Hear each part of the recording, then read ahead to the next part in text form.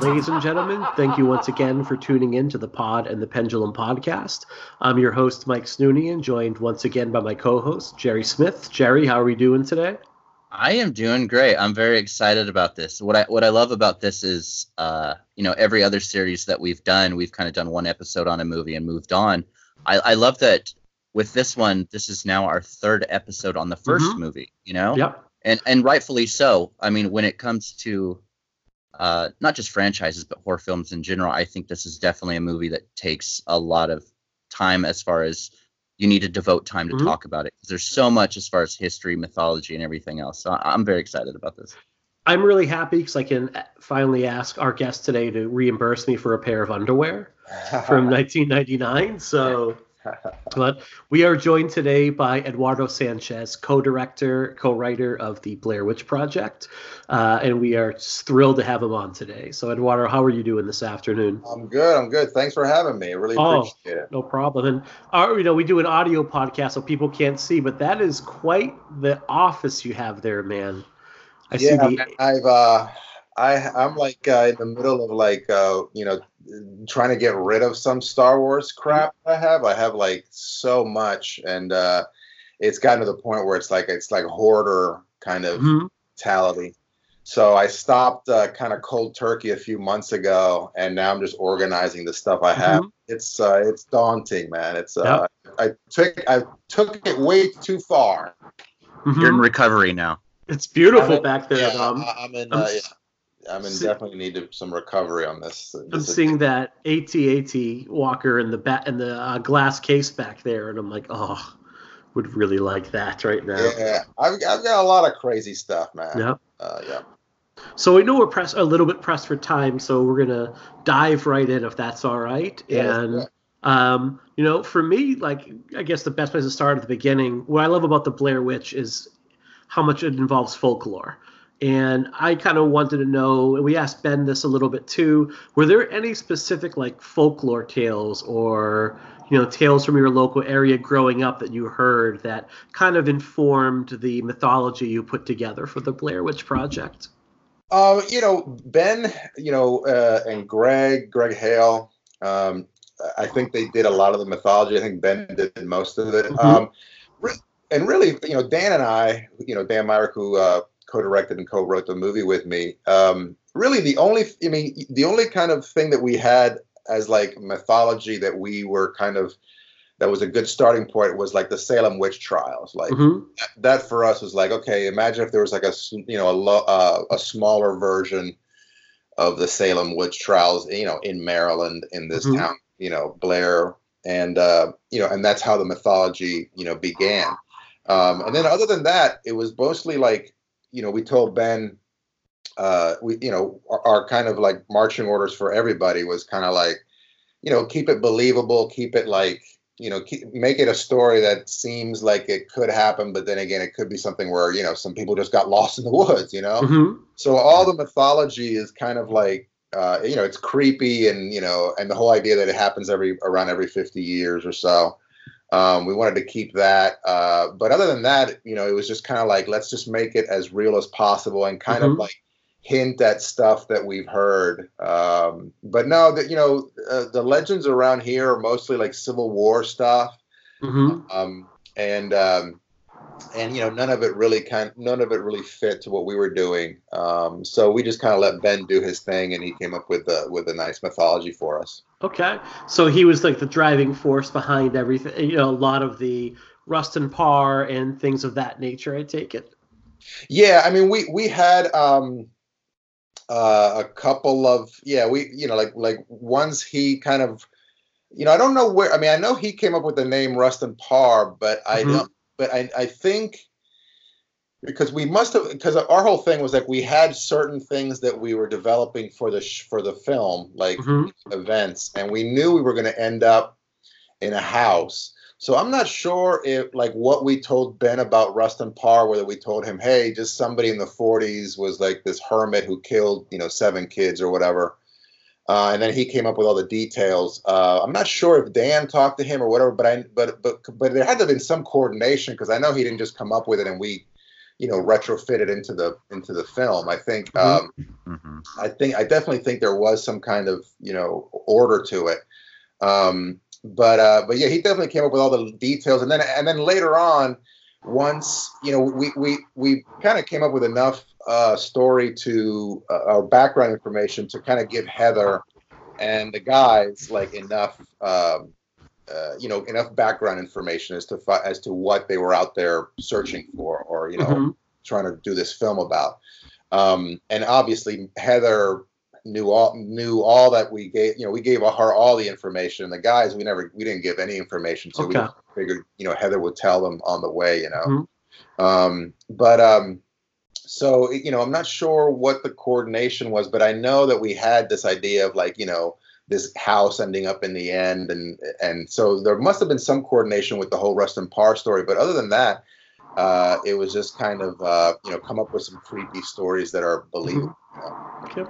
I think one of the biggest misconceptions about the film is that it was just thrown together. I mean, even in researching, I mean, the mythology, the planning, everything, even as far as casting, didn't you guys like audition like 2,000 people or something like that before deciding on those three? Yeah, I mean, it was probably around 1,000 people, but yeah, we auditioned a lot of people, mostly out of New York City, and then we went to, we did some here in DC, we did some in California and Orlando, but really the major talent was out of New York City, and yeah, I mean, it was kind of like, we knew that we were going to improv most of the film. So, probably all of the film. I mean, I think the way we were going to do it was kind of leave the actors out there for a few hours at a time to do certain scenes, and then we would go back and check out the footage, and then that was the initial plan. So it was we needed like a really a special kind of actor. When did you decide that instead of like shooting a few scenes and then looking back at it and then going back out, when did you decide we're going to scrap that and basically do psychological warfare on our trio for a week? I mean, we were gonna do it anyway. I mean, they even the auditions, we knew, they knew that we were gonna do some stuff to them. I mean, because that was kind of the story of the movie, especially at night. But Greg Hale, our producer, I'm not sure when the idea came, but it was closer to like the production of the movie in '97, and he said, he was like, hey, why don't we just leave them out there? And Dan and I were like, what? He was like, yeah, why don't we just leave the actors out there and we give them, coordinates through a GPS. We buy a couple of GPS little machines, and we send them out there with coordinates. And as soon as Dan and I heard that, our whole thing was like, okay, how do you keep control of your story? How do you keep control of your film that way? But the more we thought about it, the more we realized that really it was going to work really well, because what were we going to do? Like bring them out of the woods every night and have them sleep in the hotel? I mean, that was definitely not what we were going to do.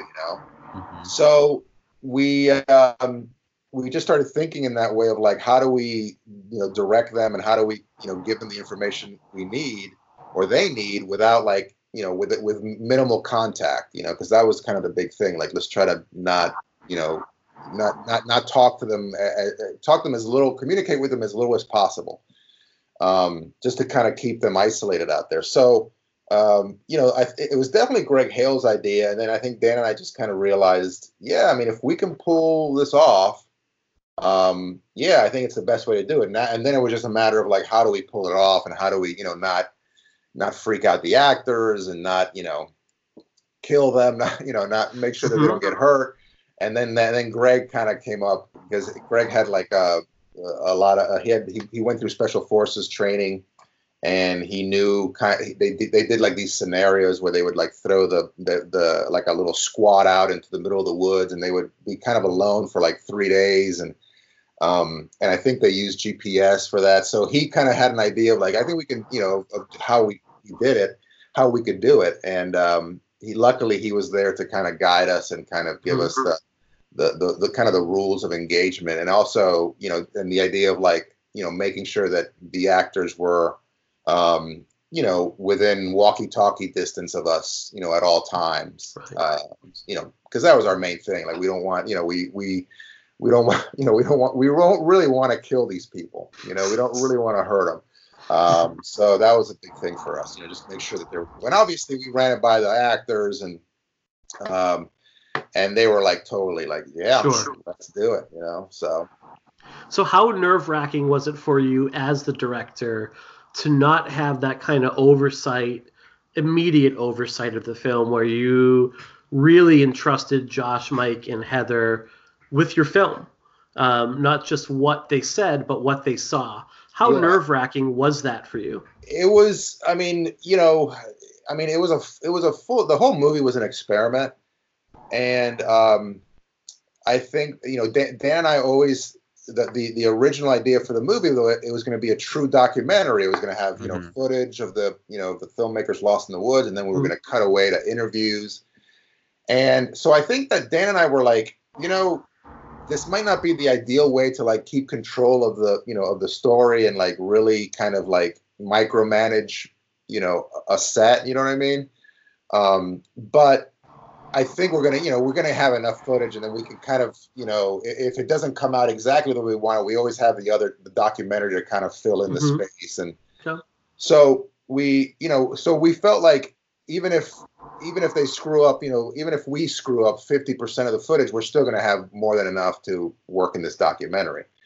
Is that where the phase 1 and phase 2 aspects came into it? That's what. Yeah, phase 1 was in the woods, the 3 filmmakers, and then phase 2 was all the documentary stuff that mostly ended up on Curse of the Blair Witch. So it was definitely nerve-wracking, but I think that if we had, if somebody had told us, hey, all this documentary stuff you're going to shoot for phase 2, you're not going to use it in the movie. Like, if somebody had gone into the future and told us that, I think Dan and I would have freaked out a little more and probably, micromanaged the shoot more, which would have been a complete detriment to the, the production.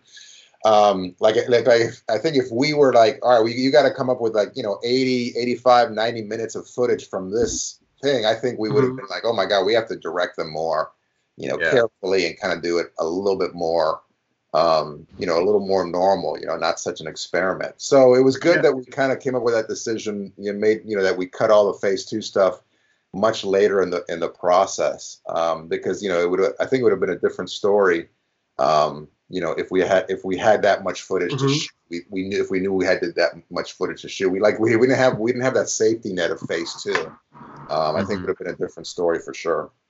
I do have to ask, whose idea was it to use the code word taco? I think that was all Greg. I think, Dan and I were basically, once prep began, Ben was mostly in the house, at the Rustin Parr house, clearing the graffiti, and him and Rick Marino, the art director, were out there a lot and just kind of, there were some holes in the floor, of course. The steps going down to the cellar were, we had to put new steps in there, just kind of make it at least safe, halfway safe for us to be in there. So that was Ben's big thing. And then Dan and I just basically walked through Seneca Creek State Park, which is where we shot the movie, and we came up with the GPS coordinates. Like, we were like, okay, this is where Coffin Rock is going to be, and this is where they're going to cross the log. Here's this log that they have to cross, and here's the so we would enter all the GPS coordinates and keep track of where they were, and then everything else pretty much Greg did, like on the logistical side, like figuring out, the code words, kind of laying it all out for the actors so they knew, what was going on, figuring out like where to put the base camps, so that we were close enough to them, but we weren't, too close to them. Was it Greg's idea? Greg. Was it Greg's idea to kind of do the give them, less and less food each day, kind of that thing, or was that something everyone kind of came up with? Yeah, I think that was kind of something that, we played it, once we realized, okay, this is going to be a 7 or 8 day play, basically, in the woods.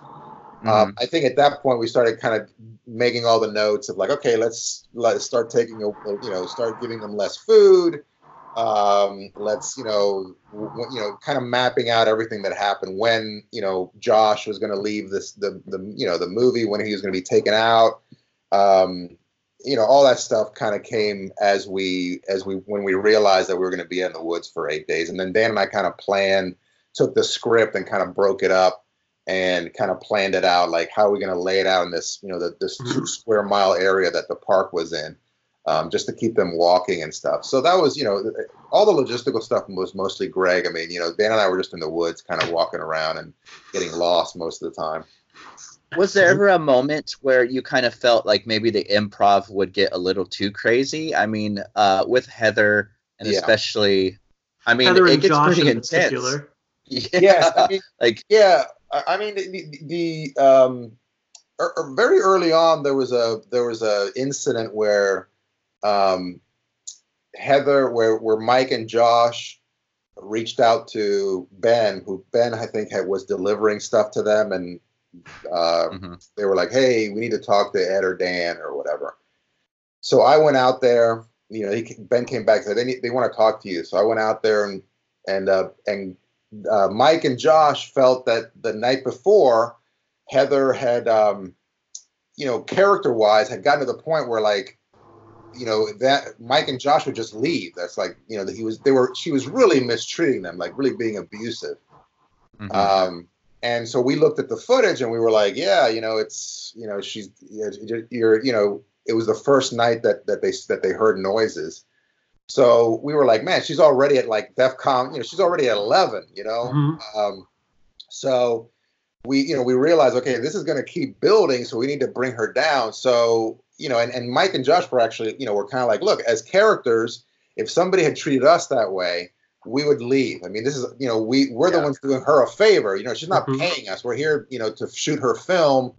There's no way that she should treat us this way. So I talked to Heather and I said, look, let's scale it back a little bit. That we still have, 4 or 5 days of, horror coming your way. So we have to slowly build it up. And if you start, all the way at the maximum, we're not going to be able to, you're not going to have anywhere to go, And also I was like, and you also, you're a filmmaker. You have to, you're the leader, you're the director. You can't, don't abuse don't think you can abuse your crew. You know what I mean? Like, that's like the first rule of especially when you're not paying people. It's like, don't be nice, be cool to your crew, Well, I think that's also a part of the actual film that works and makes it feel even more human. There is that kind of aspect of Heather just kind of blowing up at people, but then and now after you say that, it makes perfect sense. But then after that, there's these quiet moments where she's actually trying to comfort them and get closer to them. Yeah, so,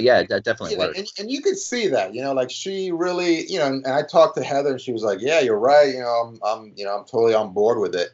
And you could see kind of her being a little more, friendly and a little more, just kind of, not being so harsh with them. But the thing that happened was that when we got the footage back, you were asking a question like, "What do you think the improv? Did I ever have a moment where the improv wasn't? We didn't think it was going to work. I mean, we knew it was going to work.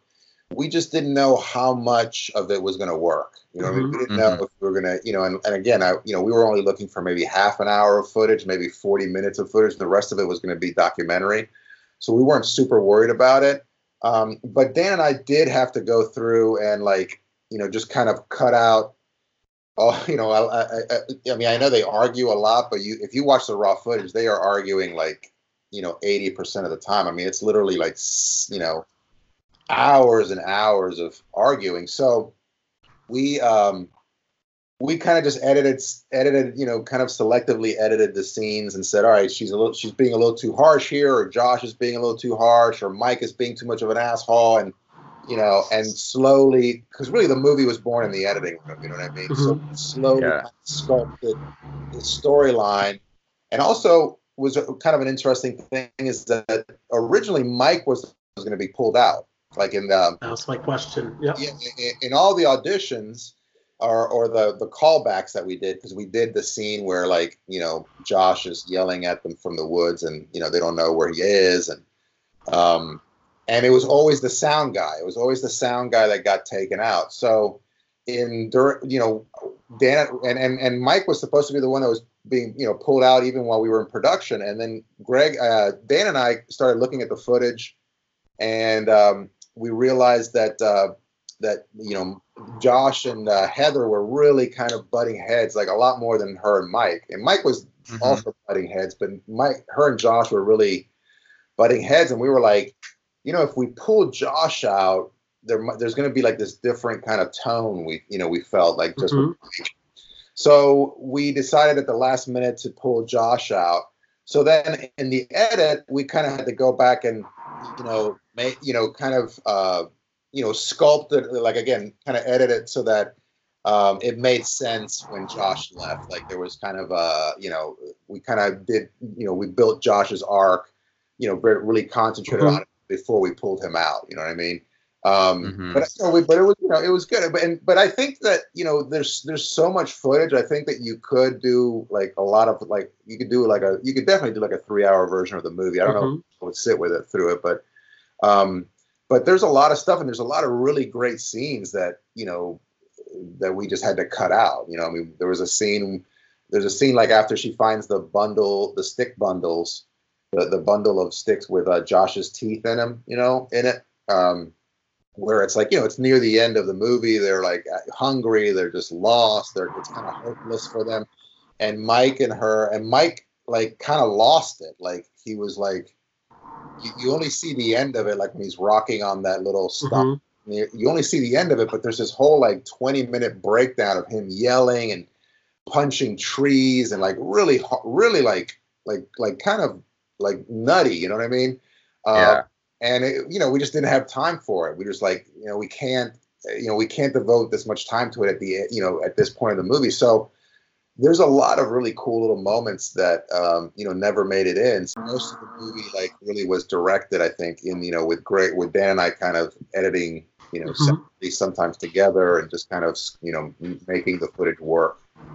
So one of the things I love about the movie is that we talked about this and we compared it to, say, Halloween, where Halloween, Friday the 13th, they put you in the point of the view of the killer, and with those first-person shots, and that's who, as an audience, you empathize with and cheer for after a while. This movie, the whole movie's from the point of view mostly of Heather, but also Mike and Josh. Now, like, when Heather's getting screamed at, I'm getting screamed at as an audience member. Yeah. And not only that, but when they're peering into the woods and they cannot see anything, I cannot see anything. Yeah. And it really changed the way I felt as an audience member. Like it ratcheted up that terror, even without just creating images in my head. Yeah. What sort of temptation was there to add more? To say, like, we need to show something? And when did you decide, no, like, what we're creating, looking at our footage, is 100 times scarier than any sort of bogeyman we can put on the screen? Yeah, I mean, the original idea of Blair Witch was, Dan and I in like, 90 or 91, we were in film school and we started watching horror movies, renting movies from our childhood. And we rented like a bunch of In Search of episodes and Legend of Boggy Creek and, all those kind of pseudo documentaries. Mm-hmm. And our whole thing was like, what makes these things so scary is that they're, it's reality. Like they're telling you that this is real. They're just like, it's a documentary. It's supposed to be completely real. And so the original idea was like these people go into the woods, and we had very little, as far as story that first weekend, but we did have this scene where it's like, the camera goes into you see this house, this creepy, dilapidated house, and the camera goes in, and the audience, there's no escape for the audience because the audience knows, oh shit, we're going into that house. We were going into that house, and there's no alternate view. There's no like sunset shot. You're with the characters the whole time. There's no POV of the killer. There's no wide shot of them approaching the house.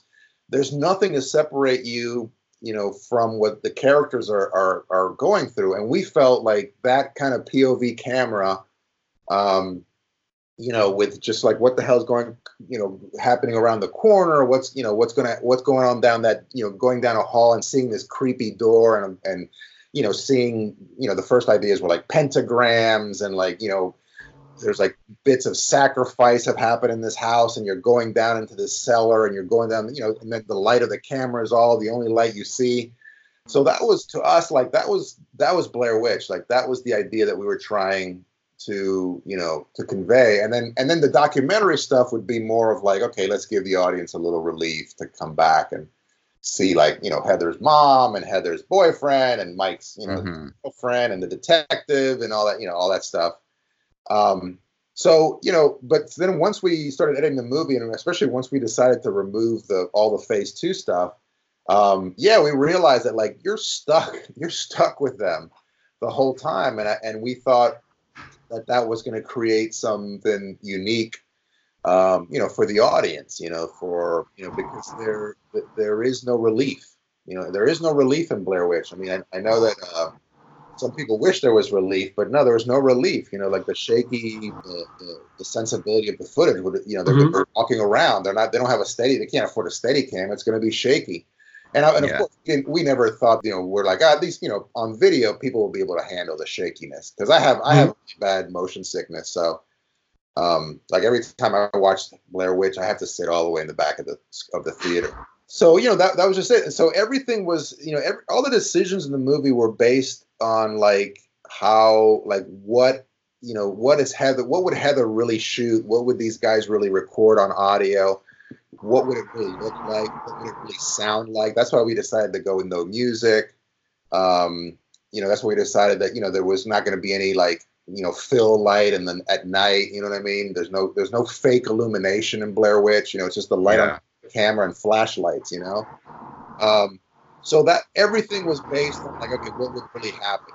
And we tried, I think that as far as like showing stuff, I think by the end of the movie, if somebody had said, hey, here's $50,000 and here's, a couple of really talented effects artists on making a witch or making, some creepy, but since we didn't have any money, we just had to kind of come up with that ending. And so show at the end, like, how do you end Blair Witch Project? Right. Yeah. It was a huge challenge. So, at the end we were like, okay, let's just do this. And then, if we have to, we can reshoot it. If it doesn't work, whatever. But that was the idea we had, like, Mike standing in the corner and not turning around. Like, why wouldn't he turn around to say, to talk to Heather? What, I'm saying, like, why would he not acknowledge Heather screaming her lungs out behind him? Yeah. So for us was like enough, of a creepy moment to kind of end the film. Yeah, there was definitely a lot of temptation to like not show stuff or like to show little, as little as possible. But I think it was mostly done because we had we have very limited resources. Sure. Well, I think that's what works best for the film and most horror films. I mean, I think Jaws is scariest when you don't see the shark, that opening scene and stuff like that. I think when films kind of show too much, they kind of lose that sense of suspense and stuff. Absolutely. Or when like a creature is shown too early. Yeah. I think there are some movies where that works because it's just a different kind of thing. But like something like this, where it's supposed to be creepy, or like Jaws, the Jaws model works really well. You know what I mean? The idea of like slowly revealing the creature and then the end giving the audience what they want. And for us, we couldn't afford to give the audience what they want, what they expected, because you expected to see some creature at the end. I mean, that's just the way, it is. Bad, CG or some bad, guy in a suit or something, you know what I mean? Right. Yeah. There's another show, I think it was The Horror Virgin, that said, like, what if there was like a pair of feet floating above the camera, like a pair of hairy feet or something, like that's all you would see, like elevated. Yeah, that would be neat. Yeah, no, I mean the closest we came to like doing something physical was,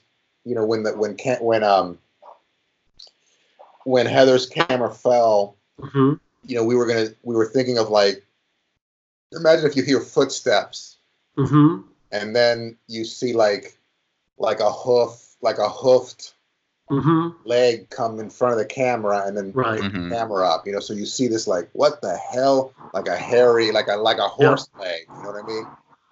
That was that was as close as we came to like actually showing. But yeah, I mean, there was. I mean, I think you could have definitely come up with some cool stuff. It was just kind of like at the we were running out of time and we were already shooting. We didn't have an ending, so it was kind of like, let's just do this and then we can come back and shoot something different if we need to. Right. Well, I think it still works really well. I think that for audience members that paid attention and like remembered what's going on earlier in the movie, it's a perfect ending. And even if you like have a short attention span and don't remember what happened an hour ago, it's still, like you said, like, why is this dude just standing in the corner while someone else is screaming? Like that. And I've said this when we did the show. Like, if you ever want to creep someone out, go in a basement and just stand in the corner and don't move. Yeah. Even if you've never seen this movie, that's fucked up. Yeah. So I think where a lot of films that were definitely inspired by your film kind of went wrong is there was never a justification or there was never anything that warranted still filming stuff. And I think that's the quickest way for me as a viewer to be like, okay, well, why are you still filming things? Like there's no point. Whereas your film, I mean, everything feels warranted. Did you ever were you ever concerned about like maybe like pulling that back or I think as far as like the main problem that Dan and I and Greg, because Greg was very much involved in he was almost like a third director. The biggest thing we were concerned with was like, why are they still shooting? Like, why the hell would you still be shooting? So that's why there was, and we did it a lot and we cut it, but we really wanted to make that, to give them a reason to keep shooting, you know what I mean? And I think what we eventually figured out was that, Heather's just doing it to like keep her sanity, and Josh, I think, has a great little scene where he's shooting Heather and he goes, hey, I see why you like shooting. It's kind of a filtered reality. And we completely knew that that's exactly what we were looking for, what we were trying to do. But at the same time, there's a lot of notes where we were like, like Mike is always like, Mike and Josh like, turn the camera off, like, to me, that was a natural thing. Like after a while, you'd be like, dude, turn that camera off. I'm going to punch you in the face. You know what I mean? Like, enough of this. You know what I mean? So we were very much aware of it. And we just we wanted to make sure that we reminded the audience, every, few minutes or every act or every, 10 minutes or 15 minutes, we constantly wanted to kind of remind them why they were still shooting. And then at the end, I think it kind of, it's a necessity of found footage movies. If you turn the footage off, your movie ends. But so we were definitely concerned about that, and we just felt like, all right, look, if people are worried about this, then the whole movie's not going to work, and there's nothing really we can do to that's going to fix this, other than just kind of talk about it amongst the characters and really explain why they're still shooting, and then also and then we kind of worked it into the directing notes. I'm pretty sure where it was like Heather's like, we told Heather like, the shooting is the only thing that's keeping you sane. Yeah, I think that's the best line in the entire film. You have to keep the camera rolling. You have to, and then for us, like for other directing notes for Mike or Josh, we're like, you got to get Heather to stop shooting everything. Like this is a major thing. Like you are just tired of her shooting, pointing that video camera at you. So that's kind of the tension that we played, and luckily, our actors were, so good and like, just really, really brought everything that Dan and I kind of had, formulated in the script. They brought it to life, and just in a really marvelous way.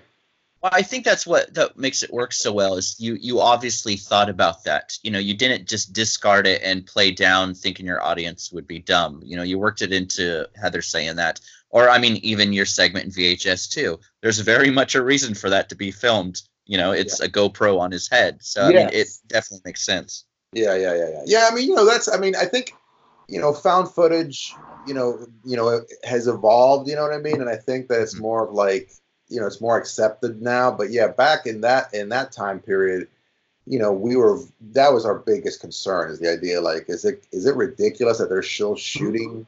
Like, is it like, why would they still be shooting? You know what I mean? Like, or like, like there's a moment in Cloverfield where I'm like, dude, I would have just thrown that camera at the creature and run the other way. You know what I mean? But obviously, you don't have a movie if the cameraman throws the camera away. So, it works better in some way. Not that threw me out of the movie completely, but in all found footage movies, there's always a moment of like, okay, why are we doing this? Why are they still shooting this? Why are they? And hopefully the story and the acting and what's happening on screen will keep will gives you enough to kind of ignore that. But yeah, it is a big problem with found footage movies for sure. So was there any point in filming where you just kind of thought to yourself, we have something special here? When we reviewed the footage, I mean, look, all the footage was good, but we couldn't review all of it. They were shooting way more than we could review. So we would watch. Dan and I would sit and watch for a little while, and then we would have to go and do some stuff in the woods, or do directing notes or whatever. There was always something to do. So, we knew that it was working. We're like, yeah, it's believable. Yeah, you can, it's cool. The dialogue is good. And we gave Heather some pointers, like when you're walking with the camera, zoom out all the way. Do not zoom in unless you're like really stationary, because it's just, it's worthless if you're walking with the camera zoomed in. And the same thing with Mike, just kind of audio pointers. I forgot the question. What was the question? When you knew that you had what was the point where you said, like, we have something here that is better than when we sat down and we watched the map scene where Mike admits that he kicked the Mike in the creek, because that was not scripted. That was like one of the moments that was complete improv. That was like Mike Williams just, happened to kick the creek, the map in the creek, and he thought that Heather and Josh were going to be like, "What are you doing?" And nobody saw it, so he was like, "Yeah, nobody saw it." So he was like, "All right, what do I do here?" And I'm not sure if he told us that or he did it on his own, but I just know that when Dan and I watched that scene, we were like, our jaws were, we were like as much into the movie as any audience member could be, and we were shooting the movie. We were like the directors of this damn thing, So at that moment, we realized, wow, that scene is really powerful, and like that's something that we didn't even think of. So for us, it was like that was our first taste of like of a completely new scene in our own movie. You know what I mean? Because the rest of it, I mean, the dialogue and everything was all improv, but the story was, they were following the story that Dan and I were, had laid out months before. So that was like on, in the townhouse that we were living in, that we were using as a production office. We, watching the tapes. That was the moment where kind of Dan and I think Greg was probably there too. We kind of looked at each other and we're like, all right, I think we might have something here. So that was it. That was just pivotal, for us. And then how did you come to decide to lean heavily into the audience suspension of disbelief, not only with the movie itself, but all of the paraphernalia surrounding it, whether it's Curse of the Blair Witch, the website, the wanted posters, actually the missing posters. When did you decide, like, we're not going to tell people it's real, but if they want to believe that, we're not going to necessarily dispel them of that notion either? Yeah. I mean, we early on, we kind of made a point of like not having of telling people that it wasn't real. Like, we never imagined that we were going to market the movie as a real movie. Like, we felt that was either going to be illegal or it was going to get us in trouble in some way. And we were also like, so snuff films are illegal, is what you're saying? Yes, exactly. Okay. Or the idea that like, you're marketing something that isn't real, but you're saying it's real. Okay. Like we were worried about, because even in like when I was young, there was a movie called Faces of Death. Mm-hmm. Yeah. That, it was like a VHS that was going around. And when, everybody's like, oh, it's real. And when I watched it, the only thing I was thinking about was trying to disprove it, like trying to look at, oh, that's fake, and there's a cut there, and this, whatever. So I went into it with a completely bad attitude. So, and I think, so Dan and I, and Greg, when we were editing the movie, we were like, look, we can't release this as a hoax because people are going to be pissed off and there's going to be a major backlash. So we decided that, we were going to tell everybody, but that didn't like stop us from like creating like a world, or a real feeling world around this movie, So, and like on the website, like I did the original website before Artisan took over, and everything was real. Like everything was like, these people just disappeared in the woods. The police investigated the footage. They didn't find any evidence of foul play. I mean, what are they going to do with that footage? You can't arrest anybody. So they gave it back to Heather's mom because that footage would belong to her legally. Heather's mom hired Hacks and Films to do a documentary about the footage. So that was the thing. That was like a timeline. This is what we're doing, and this is some shots from the footage, and this is the mythology of the Blair Witch. This is Heather Donahue's journal. This is that, whatever. But if you really dug down deep into the website, you saw that there was producers and writer-directors, and the movie was being made in a conventional way. So we never pretended, or we never lied to anybody. We never somebody said, "Is this real?" We say, "Oh yeah, it's real." We never did that. And then once Artisan bought the movie, they John Hageman, who was the head of marketing over there, was like, "Hey, we're gonna market this as real. We're gonna keep the actors out of the spotlight for about the first week or two. Only you and Dan are gonna be doing press." And we told them, we're like, "Look, you guys do what you want. Obviously you guys know better than us. But we're not gonna lie to any press. We're not gonna say, oh yeah, it's real, whatever. We're just gonna go and and do the interview like it was a normal film." And they were like, no, that's cool. That's fine. We don't expect you guys to lie. So, it was completely their thing. You know what I mean? And then for us, it was just like, at least all the stuff that kind of, the website was for us like a marketing tool. It was like, how do we get the word out? We have no money. We can't we can't do any direct mailings. We have nothing. We can afford a website, maybe $15 a month to host a website. And luckily, I had built some websites previously, so I built this very simple website, and it was just pure marketing. And then, at least far as Curse of the Blair Witch, Artisan, look, the thing about Blair Witch and the whole marketing was that we definitely were instrumental in kind of like the idea of the marketing and kind of a lot of the stuff that kind of came into play in the marketing. But Artisan, like John Hageman and Amaret Jones and all the people over there in the marketing department, they were totally open to just kind of breaking the rules. You know what I mean?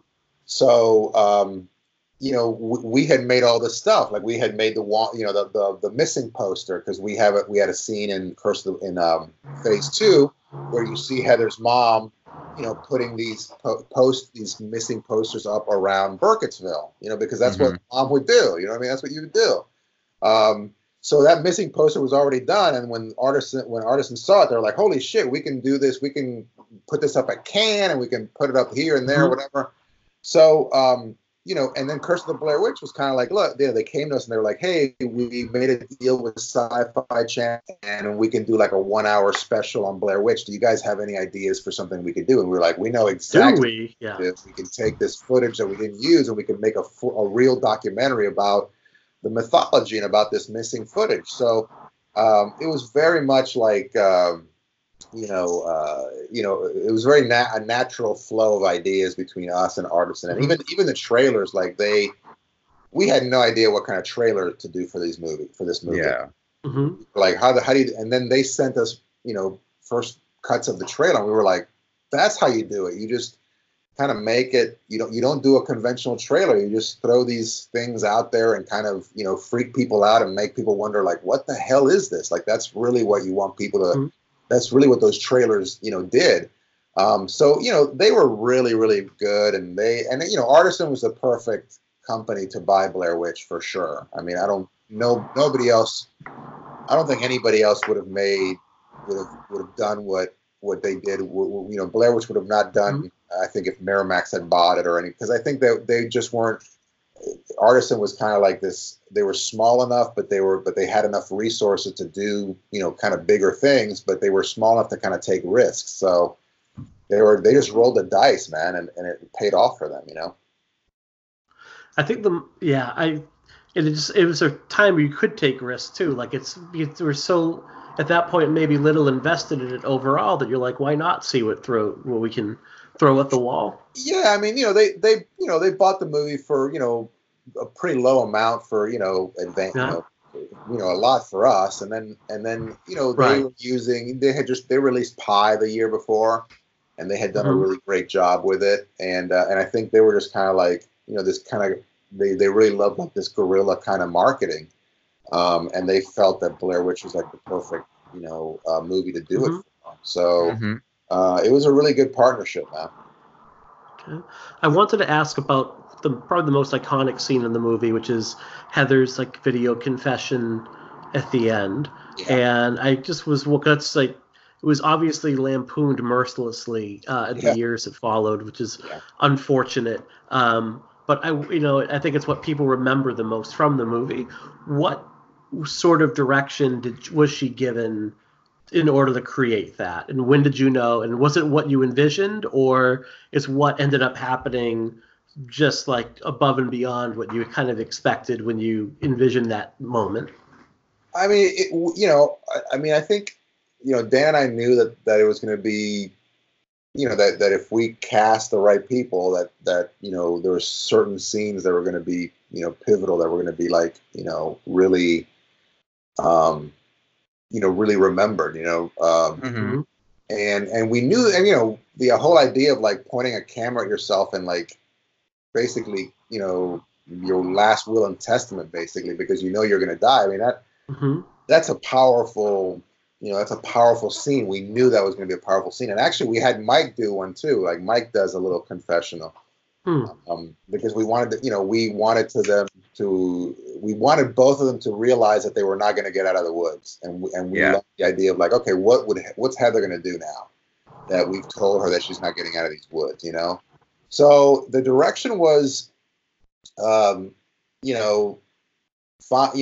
a place where you can go where Mike is not gonna, where Mike is asleep or Mike is in the tent or whatever. Tell him that you want to go out alone, and just go off into the woods and point the camera at yourself and just give us. This is the last thing that people are gonna see from you. Like this is you have to say goodbye to everybody. You have to apologize. You have to tell people you love them. Like this is your last, this is the last 10 minutes of that people are going to see of your life. And we just left it at that, man, because we knew she was going to go somewhere, special. And again, it's one of those scenes, just like the kicking the map into the woods, into the river scene, into the creek scene, just like floored us, and it's, obviously it's a lot longer in the cut, in the raw footage, but it was just like, we couldn't believe that, I mean, we knew that Heather was special, like when we saw her in the auditions, and the reason she got the part was that she had this, we thought that she, even in the audition space in New York City, she was able to hint at like psychosis. Like she was like, there was something in her face where you're like, holy crap, is she really losing it? So, and she wasn't, she was just acting. That's just, she's just very talented. So we knew that Heather was going to, deliver something special for us, but we didn't know that was going to be it. We didn't know that there was going to be snot and that she was just going to keep this camera pointed at herself. I mean, like, to me, is like, I've talked about this before. It's like, it's like, what other actress would do that? Yeah. I mean, like, even a normal movie, like, there's very few performances that have ever been that raw. You know what I mean? And unfortunately, I mean, I think they you know, I think they did get some, you know, they obviously got notoriety because of, you know, Blair Witch, but I don't think the actors ever got like the credit that they really deserve for, like, you know, them, because, you know, and I know horror movies, it's very hard to get like Oscar nominations and stuff. It's almost impossible. But I mean, you know, like I think Gwyneth Paltrow won the Oscar that year for, you Shakespeare in Love. know, I'm like, I Yeah, put Heather's performance next to that, any of those any performances, day. any day. You know, and if you really want to, and you know, you put, you know, not saying that, you know, Gwyneth Paltrow didn't do an amazing job in Shakespeare in Love. Of course she did. You put that movie up against Blair Witch, and you say, all right, who is acting? Who's giving you a more, like, who's acting better? Like, just generally speaking, I mean, I think, Hmm. I don't know, you know, I think that a lot of people would choose Heather, you know, Right. but you know, but so you know, so we knew that there was that it was going to be special. Okay. But we didn't know exactly how incredible it was going to be until we watched it. You know, after the movie comes out, it's tremendously successful. I think the obvious answer, like how surprised were you with how well it did, is very surprised. You know, like, oh no, we knew it all along. Yeah. Did the success of the movie ever become overwhelming to you at all? Yes, and it's still sometimes overwhelming. Like because like you know, because you have to kind of and it's really difficult to talk without like sounding like arrogant or, you know, full of yourself. But like, you know, we made this movie, you know, for $25,000 or whatever. You know, the early part of the first part of it, the phase one. And, you know, we were just like, man, I hope we can get a video deal out of this. You know, we knew it was a good idea, but we were like, you know, this movie's not going to play in theaters, and this movie's not going to do this, and this movie's not. I mean, you know, it can. Nobody's ever done a theatrical movie on high eight. You know, high eight video. You know what I mean? Like, just the technical aspects of it are, you know, we can't show this in a movie theater. Nobody will show it. You know what I mean? Like, how are you going to show it? From that to, like, you know, just all the interest we got from the website, and then, like, you know, getting into Sundance, and then it's selling immediately at Sundance, and then, like, you know, the kind of the craziness that the website created up to the, you know, to the release, and then Curse of the Blair Witch, and then, like, the idea that, like, our movie was like competing with, you know, Julia Roberts' movie. You know what I mean? Like, you know, because we early on we were like a friend of ours called us from LA, and she was like, you know that your movie's tracking better than, like, there was like a shark movie that came out that year with anyway, it was like Deep Blue Sea, or Deep Blue Sea. It's like, you know that your movie's tracking better than Deep Blue Sea. You know, like it's tracking better than The Haunted. Like, it's tracking better than, like, all these, like, people know about your movie, like, somehow, because, you know, that's how they that's how they kind of test how big, you know, how much money to spend is, like, you know, what's the word of mouth, and, you know, obviously all this market research that they do. And then, you know, the movie comes out, and, you know, we're on the cover of Time magazine, and we're, like, in Mad magazine, which was, to me, like, the ultimate, you know, the ultimate thing is to have you know, us in Mad magazine. I thought that was cool, the parody, and then all the parodies, and all the, you know, people are making fun of it and making, like, little tributes to it and all this stuff. Like, it just became overwhelming, because we were like, this movie's getting way too big for what it is. You know, it's just a little experimental movie, you know. And and then, you know, after a few weeks, 2 or 3 weeks of release, you started seeing kind of the backlash where people were kind of expecting, I'm not sure what they were, you know, they were expecting, like, a more conventional horror movie. And obviously Blair Witch was not a conventional horror movie. So, so, you know, there was a fear of, like, okay, what are people really going to think about this? And then the, you know, the overwhelming part of, like, okay, now we're going to have to make another movie eventually, and we're going to have to, like, have this as, you know, this is always going to be, like, this big thing that happened in our careers, you know. So we were, you know, we were all grateful, and I feel always blessed to have been part of it, because it was a, you know, completely collaborative movie. But yeah, it was overwhelming, man. I mean, even now, like, there's just, like, you know, the interest in it is sometimes like too much. Like, it's just like, you don't and not that I tire of it, because I will, as long as people want to talk to me about this movie, I'll talk to them about it. But just the idea of like, man, people still want to talk about this movie. Like, people still are interested in, so I think it became overwhelming, a bunch of different times. And at times now, even now, 20 years later, it's still like, there's still this, it's a big ass shoes to fill. Right.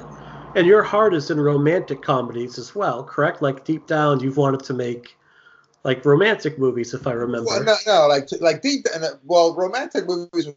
We wanted to make after Blair Witch. We wanted to make like a romantic comedy, like, but just like really disgusting romantic, like how Fairly Brothers meets Monty Python.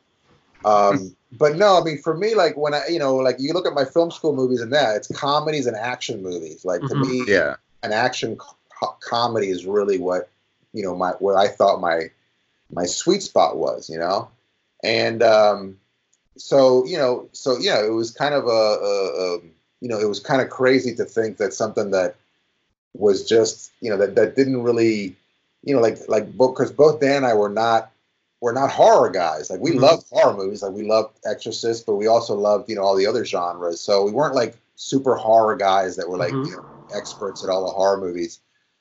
So, there was like that was tough too, because it was like, all right, so now we got to make horror movies, you know what I mean? So it took a while for us, at least for me, to kind of like, clear have enough space from Blair Witch to like really look back at horror movies and say, okay, yeah, I can make horror movies, and I think I know, I can learn to make them, and I kind of, went to school and like, because I had never really, actively like studied horror, you know what I mean?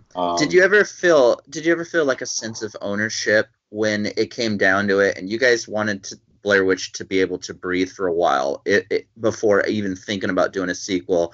And then Artisan, did Book of Shadows, or like Winger did, the 2016 film.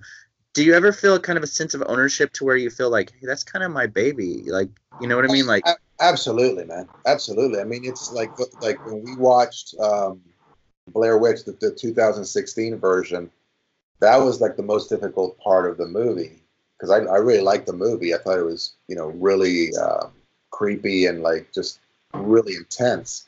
But that was the most difficult part, is the idea of like, especially after so many years, because Book of Shadows came in right after Blair Witch. Yeah. And really, like, for me, Book of Shadows is kind of like a cousin of Blair Witch. You know what I mean?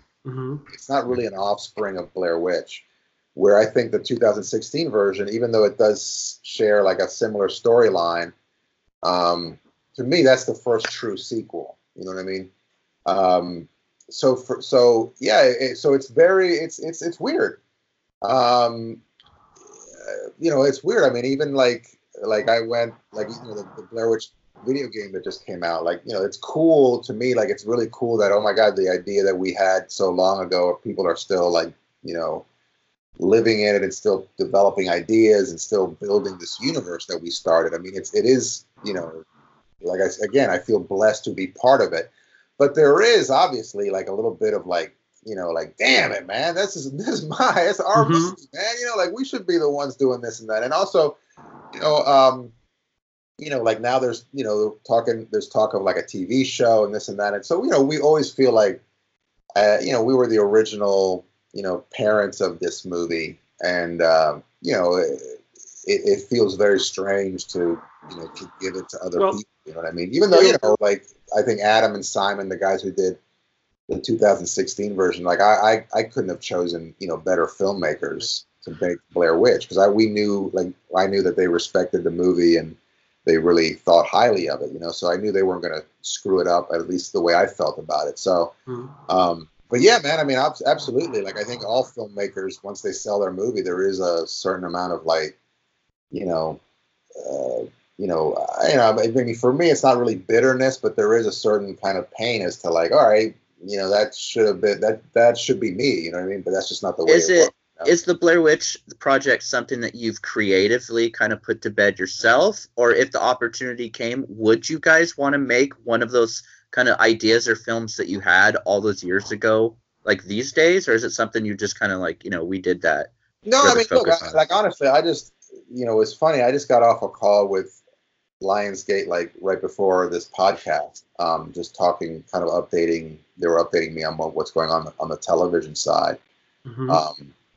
So I feel, and I went to Montreal last week, I think, or 2 weeks ago to do some videos for the video game release. Like I still, I think, and that Dan feels the same way, and I know Greg feels the same way. Like, we still would love to play in this playground. We really would. I mean, we're busy doing other things, fortunately. And you have like 6 projects lined up from looking at MTV. Portals sound great. But we always love doing the show or doing the movie or whatever it is.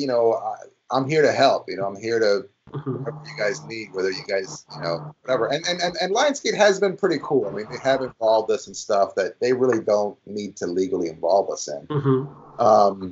And then Greg and I, a few years ago, we actually actively went out and pitched a Blair Witch TV show. So we definitely would love to go back into that world. It's just, it's for us, it's just kind of like, what's the right project, and then kind of like figuring out, what they want us to do, because right now, they're looking for other voices, for other, creative, teams to kind of lead it, and that's fine. I mean, that's kind of their prerogative. But I would always love to be, involved in one way or another with Blair Witch. I mean, there's definitely some stories that are still left to be told. So what is going on with the TV show? I can't say anything. I wish I could, but I can't say anything. Nice try, Mike. I mean, the Blair Witch TV show has been kind of rumored for years now. But and there's a couple of concrete things that I could say, but it's still not 100%. So I can't say anything, but hopefully something happens, because I think that there's still I think people would dig a show like we had we came up with a show idea with artists with Lionsgate that I thought the fans would have loved, and we also wrote years ago, we wrote a sequel to the Blair Witch with Lionsgate that, again, I thought was really well done, and unfortunately it was a little higher budget than they were willing to commit to. But yeah, man, I mean, I still feel like there's I still definitely have creative energy to give to Blair Witch if I ever get the chance to do it. It's such a fertile playground. It does feel like Book of Shadows torpedoed a lot of what could have happened, and we're kind of touching upon that in our show we're recording now. Without bad mouthing anyone, it just feels like that torpedo. I mean, look, man, the Book of Shadows thing was also, I think a lot of it was our fault as well. I mean, like, we came out of Blair Witch. I mean, for sure, Artisan was like definitely kind of put the pedal to the metal and was like going way too fast. And like you were saying, like, I think if they would have slowed down a little bit, I think we would have made the next Blair Witch movie, for sure. But because they were like, hey, we want to do a sequel, we want you guys to do it, and we were kind of like, well, we don't want to do another horror movie right now. We're like horror movied out. Like Blair Witch is such a dark place to go for so many years, and we want to do this comedy that we've been trying to do, and they were like, all right, you guys can do the comedy, and then we'll go and do the Blair Witch. You guys can be executive producers, and we were like, that's great. So they hired some writers, and but I mean, if we, if the situation were different, we should have just said, no, we're going to get right onto this. We're going to get right onto it. And we're going to do, we would have done the prequel. We would have done the Ellie Kedward story. Sure. Yeah. So it was, but the last kind of straw was that, once they said, hey, we'd like you to do the prequel, because they wanted us to do a sequel.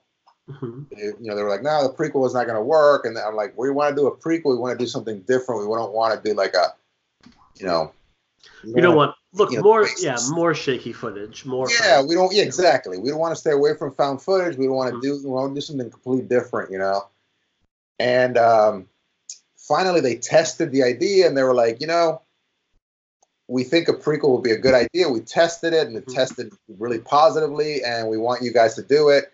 But the thing is that we need to release it in next October. This is like December. And they were like, so we're like, so you want us to write and direct and cast and edit and a movie and have it released in 10 months? And it's a period piece. Not only that. Piece, and it's in the winter, so we're gonna have to go somewhere that has snow, like in early spring. You know what I mean? And we were like, no.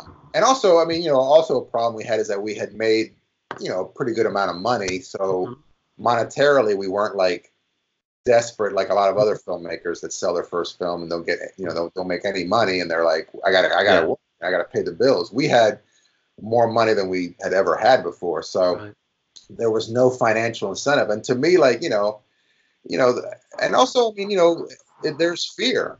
You know what I mean? Like I think Dan and I definitely had this spotlight on us, and we knew that we were gonna have to make another movie eventually, and that was a lot of pressure, man. It's really, I mean, you imagine like, following up Blair Witch Project. That's a tough thing to do, Is that did you say that fear, or that maybe being a little gun shy is maybe the main reason why there's such a break between Blair Witch and Altered and then Lovely Molly? Yes. Yeah, absolutely, man. I mean, I think that what I, like looking back on it, I think I should have taken some time off and then gone, just dealt with my family stuff and then come back, but we kind of kept working and kind of half-assed working, but yeah, man, I mean, there was definitely a fear of just, failing, and a fear of like people, realizing that we weren't like geniuses, and all the stuff kind of comes with a with a sophomore movie. You know what I mean? But I think, and again, like back to the horror thing. Like, at least I know Dan probably the same way. Like, we never consider ourselves horror filmmakers, so it wasn't like we had like 10 scripts ready to go of horror movies that we've been wanting to make for, since we were kids. There wasn't a backlog of horror movies. There wasn't, so for us to kind of, like for me, I wanted to feel comfortable, and I wanted to feel like truly, I wanted to make a movie for the right reasons. Yeah, definitely. And we had a lot of opportunities to make like, bigger Hollywood movies, and that we turned down. That I think was probably a good decision at that time. But yeah, I mean, dude, I was like, 30 years old. And it was, I never imagined that I was going to have that kind of success that quickly, And it's a lot to take in at any age. It was overwhelming, man. It was overwhelming. Right. I mean, even if you had like 10 movies under your belt before something like the Blair Witch Project hits, who could be ready for that level of success so quickly? That's a hard thing. It's never like the only other because before Blair Witch, there was like, El Mariachi and, Clerks and, Sex, Lies, and Videotape, these, these indie movies that had made a little bit of money. But I mean, never had it. I mean, if somebody would have said, hey, your movie's going to make $140 million domestic, we would have been like, are you freaking out of your mind? Even 10 million was like, oh my God, if we make 10 million, imagine that. So, the only other person that I can compare that to is Oren Peli, who did Paranormal Activity kind of out of nowhere, and it had this huge success. And he's retired now. I mean, like he, just like it's hard to come back after a movie that's successful. I mean, I actually went to a dinner party at his house a couple years ago, and he was just like in his sweats talking about like designing an app at this point. It's the greatest thing ever. Yeah, he's like, I mean, I've hung out with him a little bit. I mean, he's a great guy, and he gives all the credit in the world to Blair Witch, and I love his movie. I think it's one of the like paranormal, like the first one I think is, one of the best conflict movies ever. But just, it's funny, like, what he did afterwards, he got gun shy, you know what I mean? I think that's, you got to, but also he made, he got attached to Insidious, and, and the Paranormal Activity made so much money on the sequels and stuff. So for him, there wasn't, there wasn't a monetary reason to go out and make films. And he just felt like, I'm kind of done with this now. And I've tried to get him, like, I've tried to, like, seduce him. Like, I'm like, dude, man, let's do an anthology. You just do, like, a little 15-minute movie. Come on, man. And he's like, hell no, dude. So he's doing the George Costanza. Yeah, like George Costanza, leave on a high note type of thing. Like, just, I'm out. So. Yeah, exactly. And, I mean, he's a smart guy, and he lives in New Zealand now. So he's completely abandoned the LA thing, which is, I think I've tried to stay away from LA as possible, you know what I mean? Because I'm afraid of, like, what it'll do to me, you know what I mean? I don't blame him for anything that he's done, but it's difficult to come back after, like, such a crazy success, like, kind of out of nowhere success, Well, Eduardo, thank you so much for your time. I know you're still active with Queens of the South on the USA Network, right? Yeah, I'm doing a lot of television, and my partner Greg and I are about to pitch a show with Sam Raimi. So we are that's our big thing right now, is trying to get a TV show going, and I think we're getting close. We're getting very close. So that's our big thing. And is Portals completed? Portals is completed. It's coming out, I think, next month, right? Yeah, it's coming out soon, and that was a great thing, because I thought that movie was going to be lost. They just had a lot of production problems, and so luckily they put it together, and they're going to release it. It's a good film. It's a good anthology, man. It's a cool little science fiction anthology. So excellent.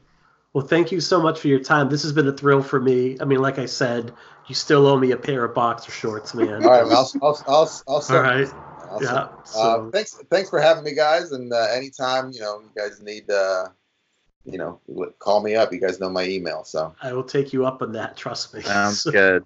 Thank you, Eduardo. Have an awesome day. Thank you. All right.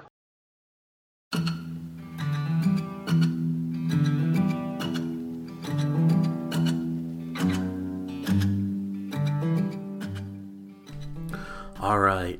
To you, our listeners, we hope you enjoyed that interview with Eduardo Sanchez.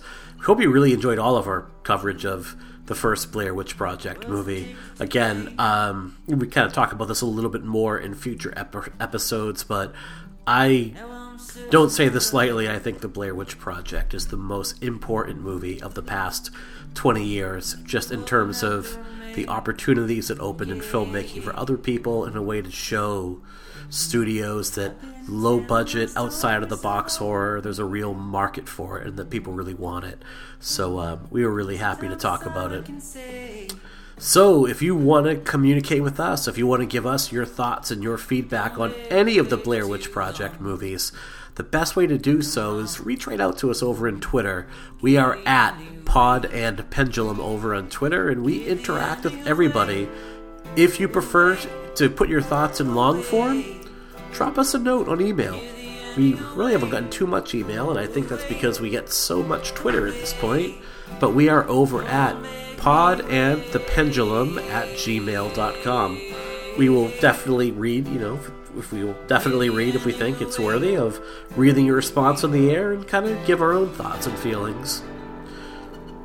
Until next time, we return next week with Jenks from the Scream Addicts podcast. He is going to give us his thoughts on Book of Shadows. He knows he is in for quite a battle there, since Jerry and I have some very strong... Let's put it this way. This is the only movie coming up, Book of Shadows, that I think Jerry would rate lower than his thoughts on Jason Goes to Hell. So that maybe gives you a little bit of an idea of what you're in for next week, listeners. After that, our final film in our coverage on the Blair Witch series will be 2016's The Blair Witch. So both of those shows are actually recorded, and I just need to put them together, so we are good to go. Until next time, folks, Thank you once again for listening. We are out of here.